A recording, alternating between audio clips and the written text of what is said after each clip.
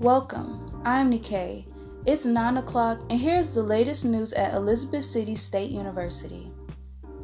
College students living on Elizabeth City State University campus are adjusting to the new changes this fall semester, as the coronavirus cases are still rising across the nation.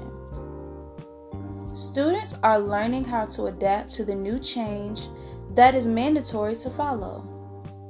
A student at Elizabeth City State University named Aaliyah Coward says, "I actually miss being in a face-to-face classroom because all interaction with my professor is virtual now.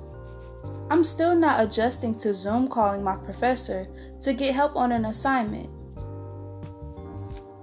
According to the Viking Compass webpage, Elizabeth City State University continues to monitor the spread of the coronavirus, as more cases are confirmed in the United States and other countries.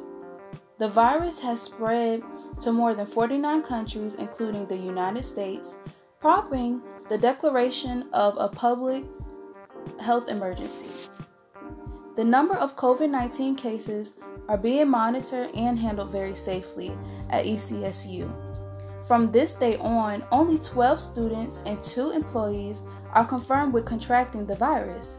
Fortunately, 9 students currently have recovered after the reopening of the college during the pandemic.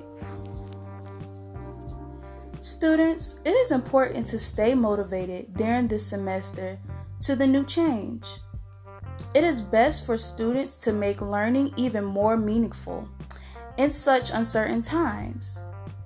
It is also best for students to appreciate the college experience and make the most out of the semesters that are left before graduating.